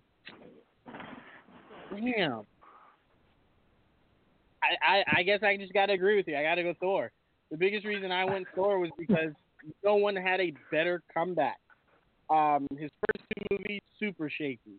Reinvented himself, stole the show in Infinity War. To me, stole the show in Endgame, and now he gets his fourth movie, the first MCU character to get 4 movies. So I'm like, this guy is it. This is the guy. But all right, let's move on. Best superhero movie. Tia, you're up. Captain America: The Winter Soldier. Still to this day, number 1 on my MCU list. All right, fair enough. Dom, what you going with? I have Infinity War. It's kind of the childhood dream come true. You have all your heroes in a big, huge movie fighting together, but then you also have the twist and they actually lose. And seeing the bad guy win to lead on to something bigger just made it put over the top. I will say, Dom, I definitely told you that we're not allowed to add Avengers movies, but since we're short on time, I'm going to let you keep it. But I will want you to pick a non-Avengers. They're such a cheat code. You know what I'm saying? They're a cheat code. They're like, if you start to play 2K and you pick the Golden State Warriors from like last year, that's a cheat code. Like, no. Like, pick someone hard. But no, I mean, I'm with you. I mean, your reasoning to why. I mean, no one thought the bad guys were going to lose. I mean, if you read the comics, you maybe had an idea. But even still, we've just never seen it really done before. Star Wars flirted with it, but it wasn't like Vader killed Luke. Like, if he had killed Luke, it would have been like, whoa, what? Like, what's going to happen next? So I'm like, this was the ultimate. Like, no, your heroes are gone. Like, what do you do now? So I mean, I understand where you're coming from with that. Dan, what you got? All right, from this is tough because I'm coming at this from just a specific like overall film wise. Like this was a great film and not just a great superhero movie. I'm going Logan. I think it was very raw, emotional. I was not expecting what they were going to pull off with that, and I felt all the feels in that movie. Yeah, no, I'm with you. I'm definitely with you on that. I originally had Iron Man because it was just the granddaddy of them all, right? You just can't go wrong with that. But since you went outside of the box with Logan, I'm going Watchmen. That was one of the only superhero movies that made me feel, made me hate, made me love, made me very confused, and also made me disgusted seeing a naked blue guy. So it was just, it gave me so many different emotions, but it's still to this day is in my top 5 best superhero movies, or comic book movies rather, sorry, because there's a difference, comic book movies of all time. Like I put Watchmen and Logan like at the top. And everything else just kind of finds its own spot. But Watchmen is up there for me because that possibly will always be Zach's best project. I don't think he could ever necessarily top that. So I'm going Watchmen. But all right, let's move on. Best superhero show. You're up to you. Daredevil. Yeah. Enough said. Yeah. No, I'm gonna just throw it out there. Daredevil is the same for me. Dom, what you got? Mine may not be the best aesthetically, but I like the tie-ins, and mine is Agents of S.H.I.E.L.D. Oof. You lost me on that one, Dom. I only watched the season with Ghost Rider. Like, that was all I could do. I was like, what, Josh Whedon? This is crazy. So, like, I saw the season with Ghost Rider, and I'm like, if all the seasons were like this, they would have had me from day one. But no, I respect it, man. I respect it. You keeping your Josh Whedon loyalties on you, man. Age of Ultron, Agents of S.H.I.E.L.D., you keeping them loyalties heavy. I respect that. Dan, what you going with? Jessica Jones, season 1. Ooh. I would argue season 3 is almost as good as season 1, but that season 1 was revolutionary for so many reasons. I was not expecting how good that was going to be. Unbelievable. I am so with you, man. I mean, it found a way to bring, I always say this word wrong, femininity. I think I said that correctly. But it did it to where it wasn't in your face. It was just making you aware. Like Supergirl, my problem with Supergirl is it's like, all right, this is becoming political. Like, you're not really teaching me anything. You're just becoming like uber aggressive towards guys. It was like, relax a little bit. Jessica Jones didn't do that. It just showed you how toxic it can be, how toxic it is, and it was also showing you the positive ways to rise above it. And it was making so many different things, important things aware. And I loved what they did. Kristen does not get enough credit for how well she did in seasons 1 specifically, but in season 3 also, how she tied it off. She was spectacular in season 3. But yeah, no, I'm with you. That is very, very much slept on, this season 1 of Jessica Jones. I'm with you. And since you went such out of the box for your pick, and I love it, I'm changing mine. Tia, you're alone on Daredevil. I'm going Watchmen, season 1. Watchmen, wow. What a way to attack so many different fronts, especially racism. Loved how they did it. It was beautiful, wasn't in your face. It was informative, not destructive, and I love it. So I'm going Watchmen. I like everyone's picks. Can't go wrong. All right, next up. Best superhero, actor, and actress. One of each. Tia, you're up. Does this just do the movies, or can we include the shows as well? You can include the shows, whichever you want. Okay, so for actor, I'm going to do John Bernthal as Frank Castle. And as far as actress goes, I was thinking about it, and I'm gonna pick Elizabeth Olsen as Wanda Maximoff. I really like her transformation throughout the movie.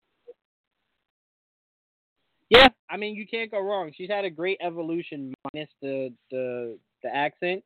She's had a great evolution, and I can't wait to see how much more she evolves in WandaVision and then in Doctor Strange too. So yeah, I'm with you. And apparently, Kevin Feige says this for everybody, but apparently she is now currently the strongest in the MCU. I mean, only like 8 months ago he said it was Captain Marvel. So I don't know how much stock we want to put in Kevin Feige, but I mean that's high praise. So I mean I'm completely with you. Dom, you're. Oh wait, Tia, did you give an actor and actress? I said John Bernthal as Frank Castle. Got you. I should have just assumed that, but I got you. You should have just assumed that. Dom, you next up. Actor, I'm gonna go Tom Holland. That's one of the most accurate representations of what I believe I wanted to see out of a Spider-Man. And then for actress, I'm gonna go Scarlett Johansson for the same reason that you guys picked Thor. It's just that seeing where she had came from to where she ended, or it hasn't ended yet because she has the movie, but yeah, like I just like the progression, and we got more storyline for her, and yeah. Yeah, no, I mean you can't. I'm personally not a fan of Black Widow, but you can't deny the impact she's had. And I think she's doing great things with this Black Widow movie. So yeah, no, I definitely agree with you on that. Sorry, Dan. Wait, did you say an actor? Why do I always miss everyone saying an actor? Did you say an actor, Dom? Yeah, Tom Holland. Okay. I don't know why actors are always miss me, but actresses I hear perfect. Dan, let's see if I can fix it with you. Best actor, actor and actress. All right, so actor, I'm not going outside of the box on this one, unfortunately. I'm going to be a little bit more, I think a lot of people would probably say the same thing. I'm going to say Robert Downey Jr., Iron Man. He's the guy who started it all, man.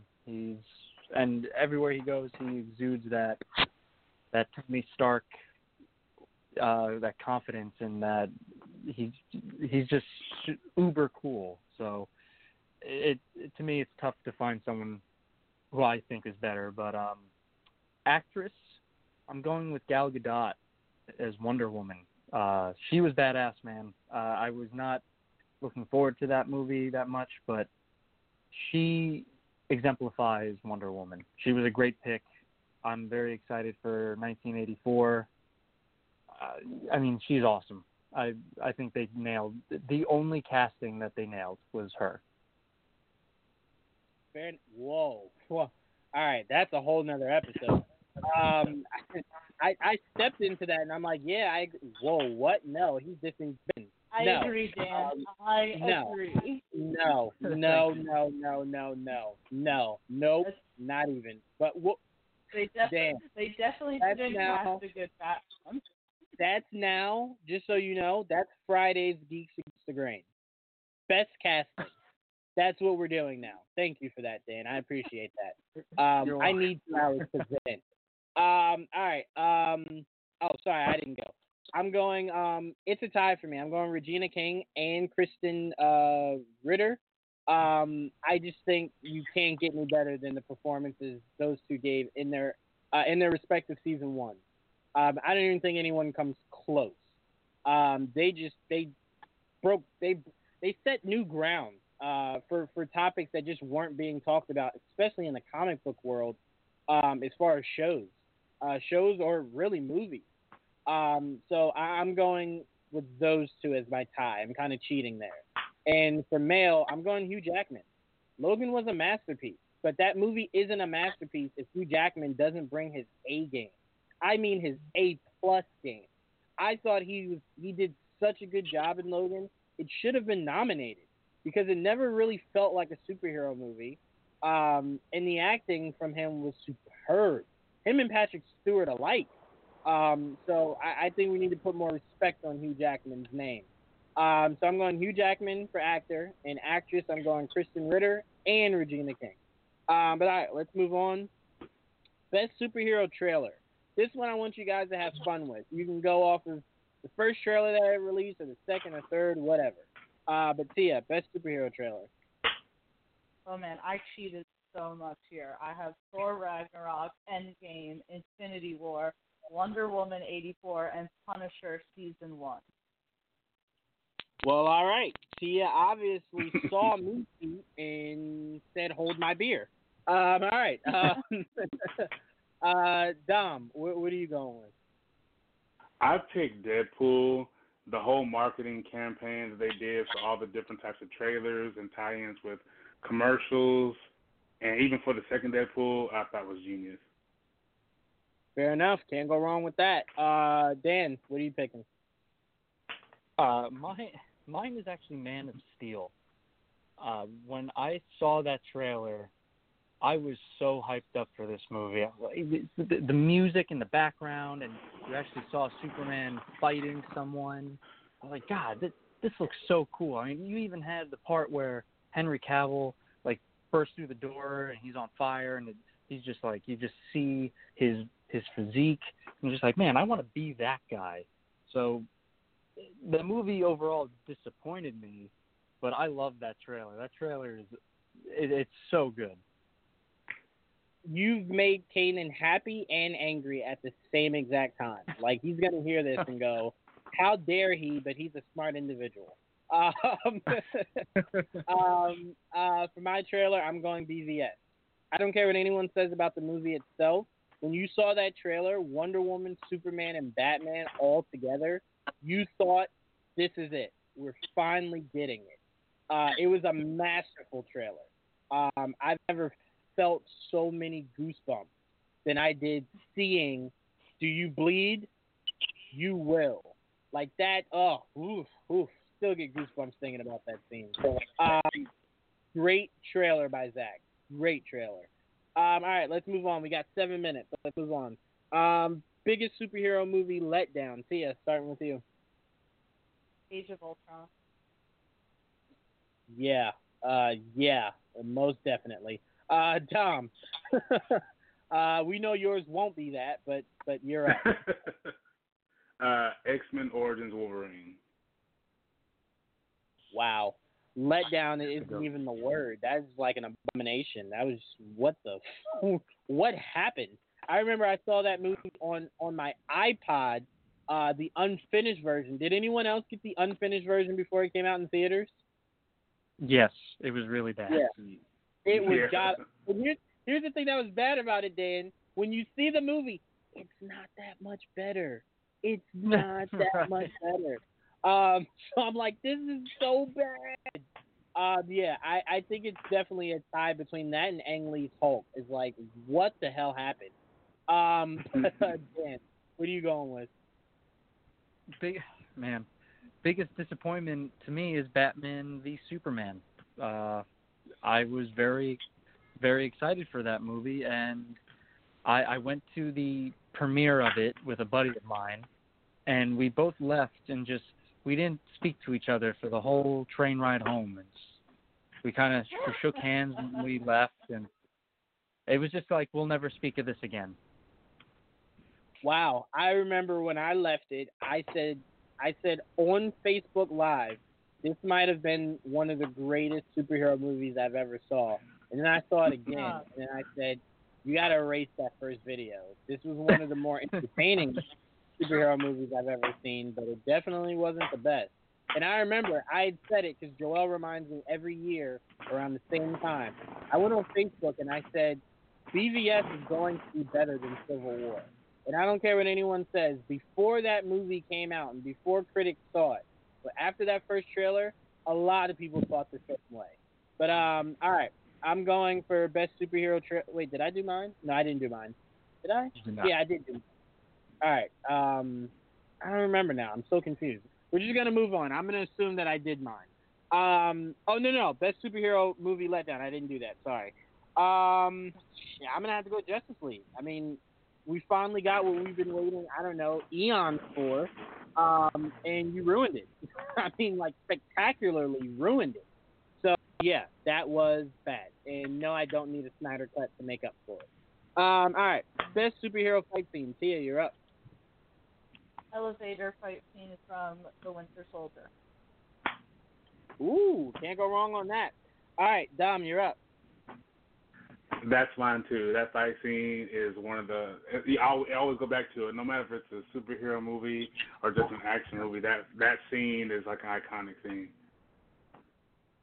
All right, Dan, you're up.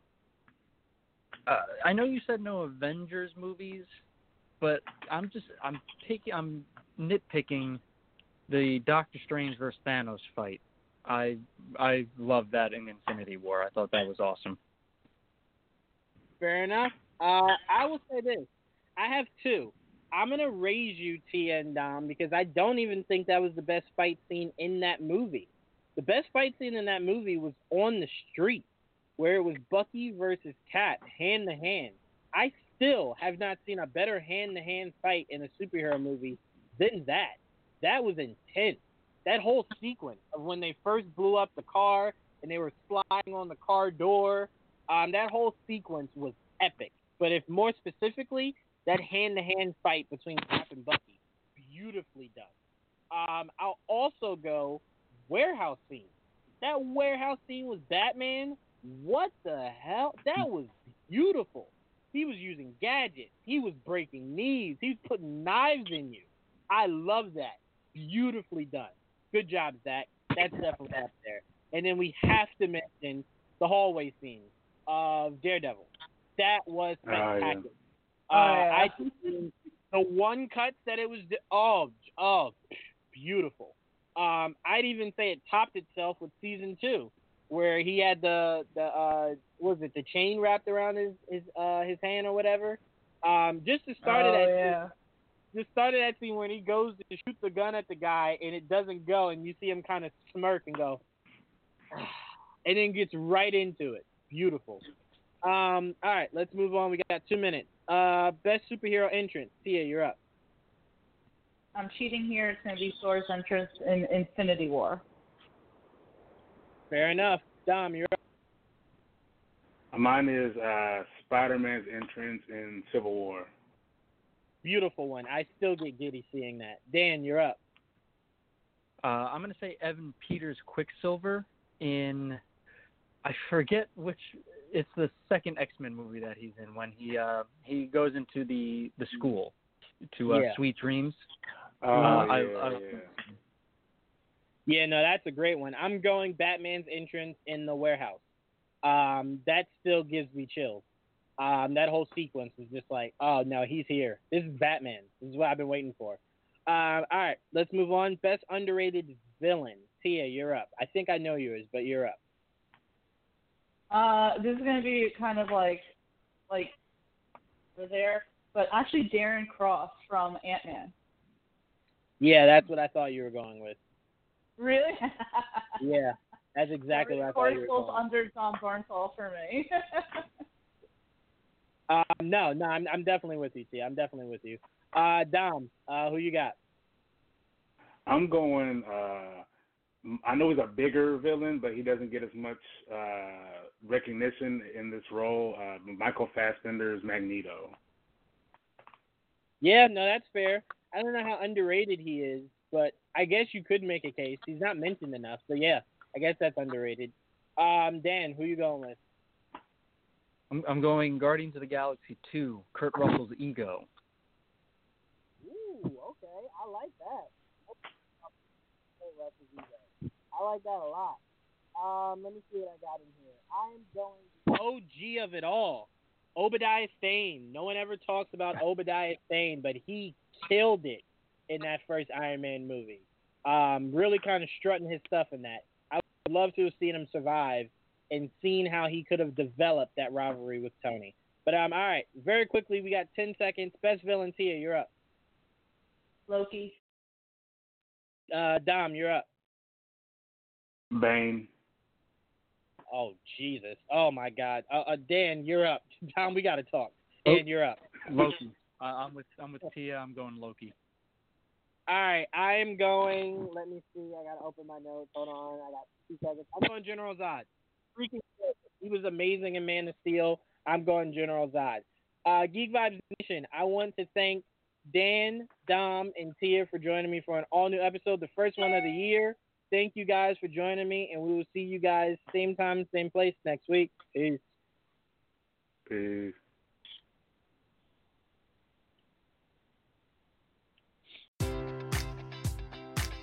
Enjoy all your favorite sports like never before at BetMGM. Sign up using code OldLine and receive up to $1,500 back in bonus bets if you don't win your first bet. When you register with BetMGM, you'll get instant access to a variety of parlay selection features, live betting options, and the best daily promotions in the business. And with BetMGM at your fingertips, every play and every game matters more than ever. Remember to use code OldLine and receive up to $1,500 back in bonus bets if you don't win your first bet. BetMGM and GameSense remind you to play responsibly. See BetMGM.com for terms. 21 plus only. Maryland only. New customer offer. Subject to eligibility requirements. Rewards are non-withdrawable bonus bets that expire in 7 days. Please play responsibly. For help, visit mdgamblinghelp.org or call 1-800-GAMBLER in partnership with MGM National Harbor. Promotional offer not available in Washington, D.C.